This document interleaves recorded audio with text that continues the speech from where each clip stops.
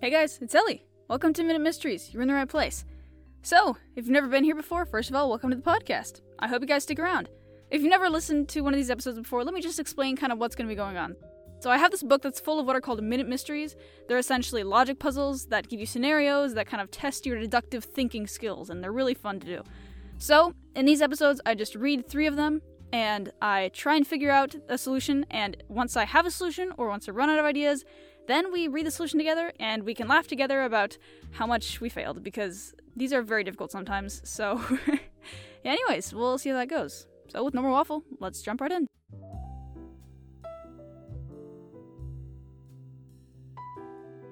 Behind time.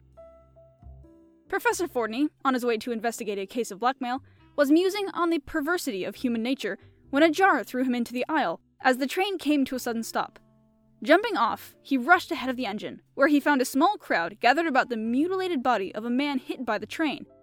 He was identified by a card in his pocket as John Nelson, an important figure in railroad labor circles. "How did it happen?" inquired Fortney. "Well," replied Morton, the engineer, "I was running 12 minutes late when I hit him. There were several miles of straightaway along here, and I was beating it along at 60 miles, trying to make up time. Didn't see him till we were about 10 yards away, right on top of him. I jammed the brakes, of course, but it was too late." "Did you leave on New York time?" "Yes, sir. 1:30 exactly." "Well, why were you running late?" "We were held in a block for about 15 minutes outside of New Haven." "What was your fireman doing when you hit this man?" "Stoking the boiler." "You say it was just a few seconds after 4:10 when you hit him?" demanded the professor. "That's right," agreed Morton. "Do you know this man, by any chance?" "Yes, slightly. He was an officer in my union," replied the engineer with a worried look. "Well," said Fortney, "I don't know your object in telling such a story, or how you hoped to get away with it. You won't."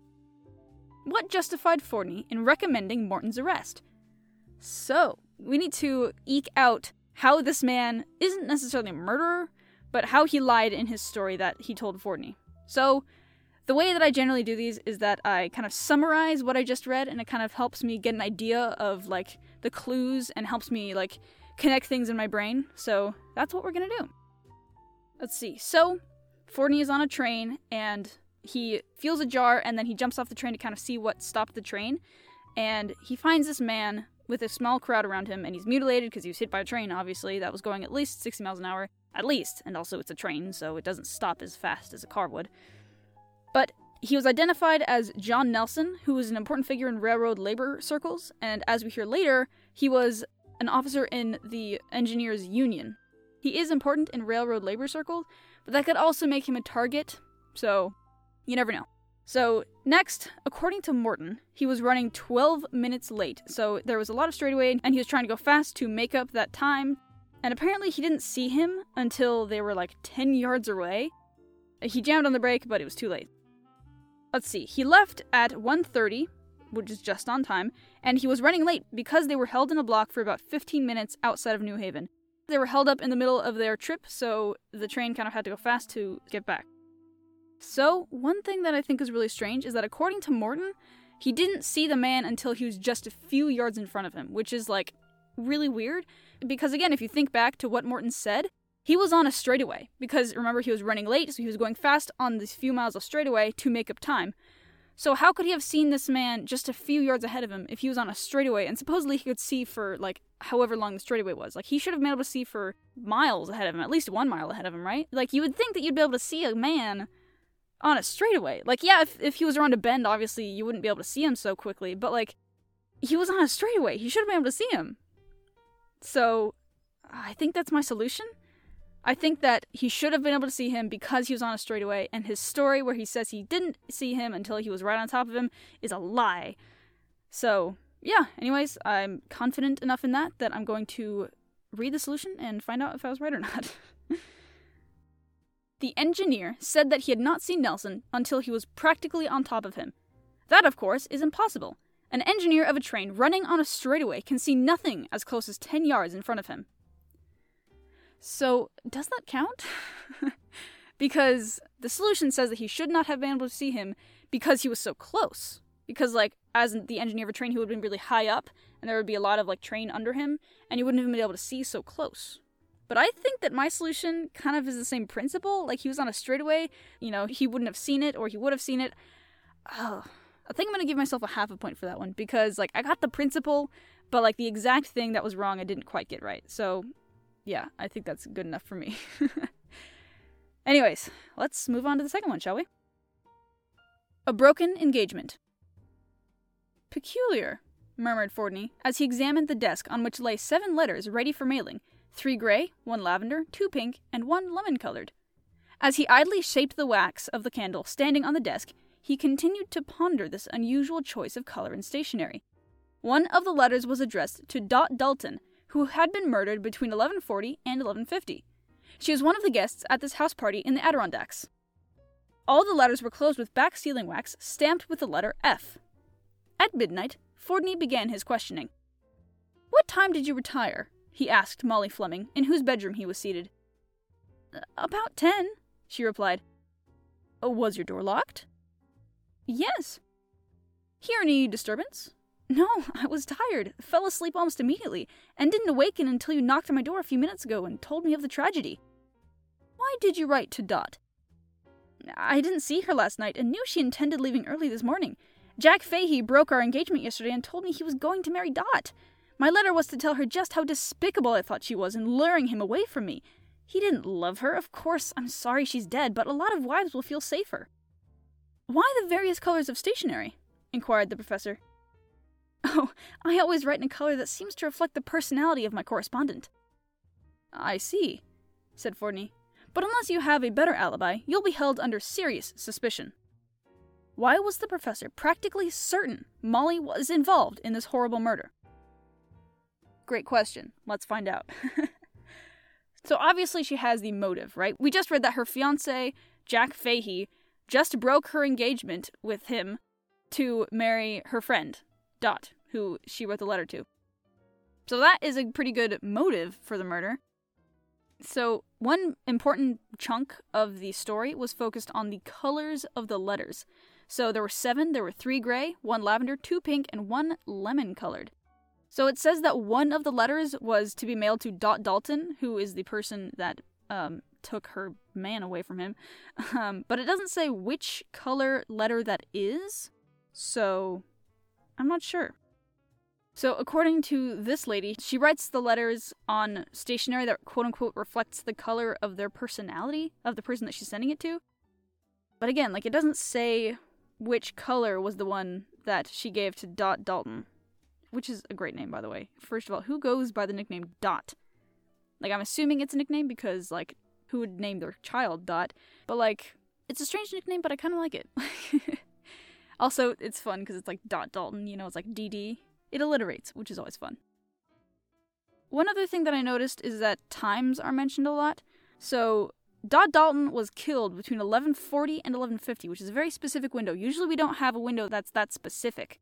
And then Fordney began questioning at midnight, so he was assumedly at the same party that the murder happened in, which is kind of crazy, because that also doesn't usually happen. He's usually not on the scene basically as it happened, So that means the corpse is pretty fresh. So Dot Dalton had been murdered at a house party in the Adirondacks, which I don't know if I'm pronouncing that right, but I don't really care.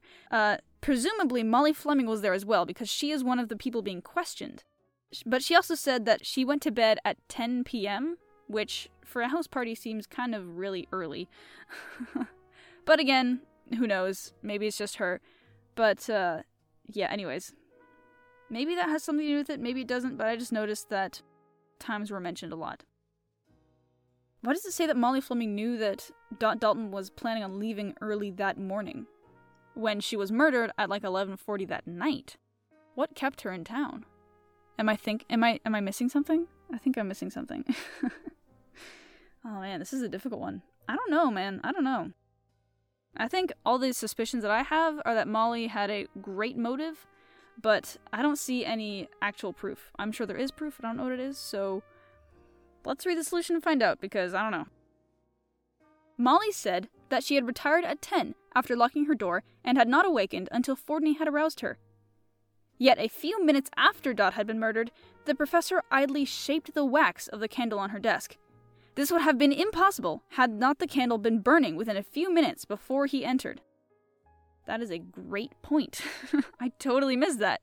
But, like, yeah, I was thinking about, like, the times and, like, the colors of the envelopes, but I didn't even think about, like, the candle wax. Like, why was the candle burning if she had been asleep? Like, dude, that's a clever one, dude. I like that one. So anyways, let's go on to the last one, shall we? Maybe we'll have better luck with this one. The Holden Road Murder. What a night, sighed Professor Fortney as he hung up the telephone receiver. Half an hour later, still grumbling, he splashed his way through the mud and rain to the door of 27 Holden Road. Removing his rubbers in the spotless vestibule, he stepped into a large, well-furnished living room running the entire width of the house. Introducing himself and explaining he would question everyone later, he asked to be left alone. In the far corner of the room, he found a man lying on the floor, his throat cut. As he bent over, his attention was attracted to a dime lying about 5 feet from the head of the man. He picked it up, regarded it curiously, and with a thoughtful look, put it in his pocket. The professor began his questioning with the butler. You found the dead man? Yes, sir. I was returning from posting a letter about 30 minutes ago, and, just as I was coming up the path of the front door, I heard a scream, dashed in, and found Mr. White here, gasping his last breath. Lose a dime? Inquired Fortney mildly. Why, I don't think so, sir, replied the butler nervously. I heard the scream from upstairs, volunteered Cannon, owner of the house, and ran in here right behind Wilkins. Did either of you leave this room before I arrived? No, replied Cannon. We stayed here until you came. Did you, Mr. Cannon, lose a dime? No? Well, remarked Fortney, it looks like collusion to me, and I can tell you Inspector Kelly won't swallow this story. What was wrong with the story? This one isn't all that long. The story is pretty straightforward. So, I think I found something strange. Whether or not it's a solution, I don't know, but I think it's strange. So, when Fortney initially comes into the house, the vestibule that he, enters into is described as quote-unquote spotless. And that's important because on his way, he splashed through mud and rain to get to his house. That means it was really rainy outside, it was really muddy, it was really messy, and so he probably dirtied up the vestibule. But the thing is, the butler says that he came in about half an hour before him, and presumably it was still raining. And so why was the vestibule spotless if the butler had also come in before him? And, he couldn't have cleaned it because he said that he didn't leave the room until Fortney got there. So, what I'm saying is that, why was the vestibule still spotless if the butler was supposed to have come in through the front door half an hour prior to Fortney getting there? So, I think that's a solid answer. So, oh man, I don't really have any other ideas, so I'm gonna go with that. Let's read the solution. Had the butler dashed in the front door as he said he did, there would have been foot tracks in the vestibule. Remember, the professor splashed his way through the mud and rain to the door of 27 Holden Road, and found the vestibule spotless. Therefore, Wilkins was lying, and as Cannon corroborated his story, he was also necessarily involved. Ha-ha! Got it. First one this week. I got 1.5 points. That's pretty good. More than 0. So yeah, those are some really clever ones, and I always feel smart when I get it right, but sometimes I feel even more clever when I get it wrong because the solution was just so random and so specific and so hard to find that I kind of feel justified in getting it wrong sometimes, and sometimes I feel smart because I'm like, oh man, dude, I would have never gotten that, but that's really smart. Anyways, I love making these episodes. These puzzles are so much fun to read and take apart and kind of try to understand. So anyways, I'm grateful to have you guys as my listeners, and I hope that you guys stick around. So if you noticed by clicking on this podcast, you'll realize that this is like a sub-series kind of. This is called Mini Mysteries, and my main podcast is called Classic Mysteries. And if you've never listened to an episode of that, I would highly encourage it. Every episode, my shtick kind of, is that I just read old classic mystery books, and I comment on them, and I make jokes about them, and it's a lot of fun.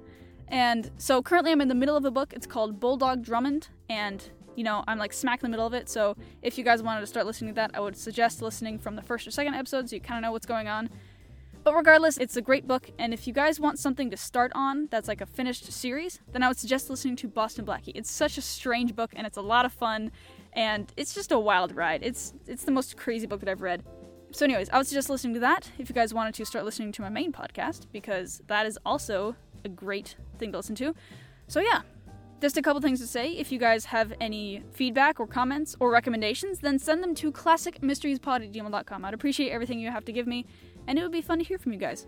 And secondly, I just wanted to say, I hope you guys have the best day ever. I've had a great week this week, and I hope you guys have a great week this week too.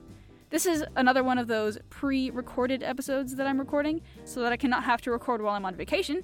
If you remember last week's Minute Mysteries episode, I also mentioned that I would be pre-recording some episodes, so this is one of them. And if you're listening to this the day that comes out, I'm currently in Europe, and I'm presumably having a fun time, so I'll let you guys know how that went when I get back. But anyways, have a great day, have a great week, and I hope that you guys are safe. Thank you guys for listening, and I'll see you guys next Thursday. Bye!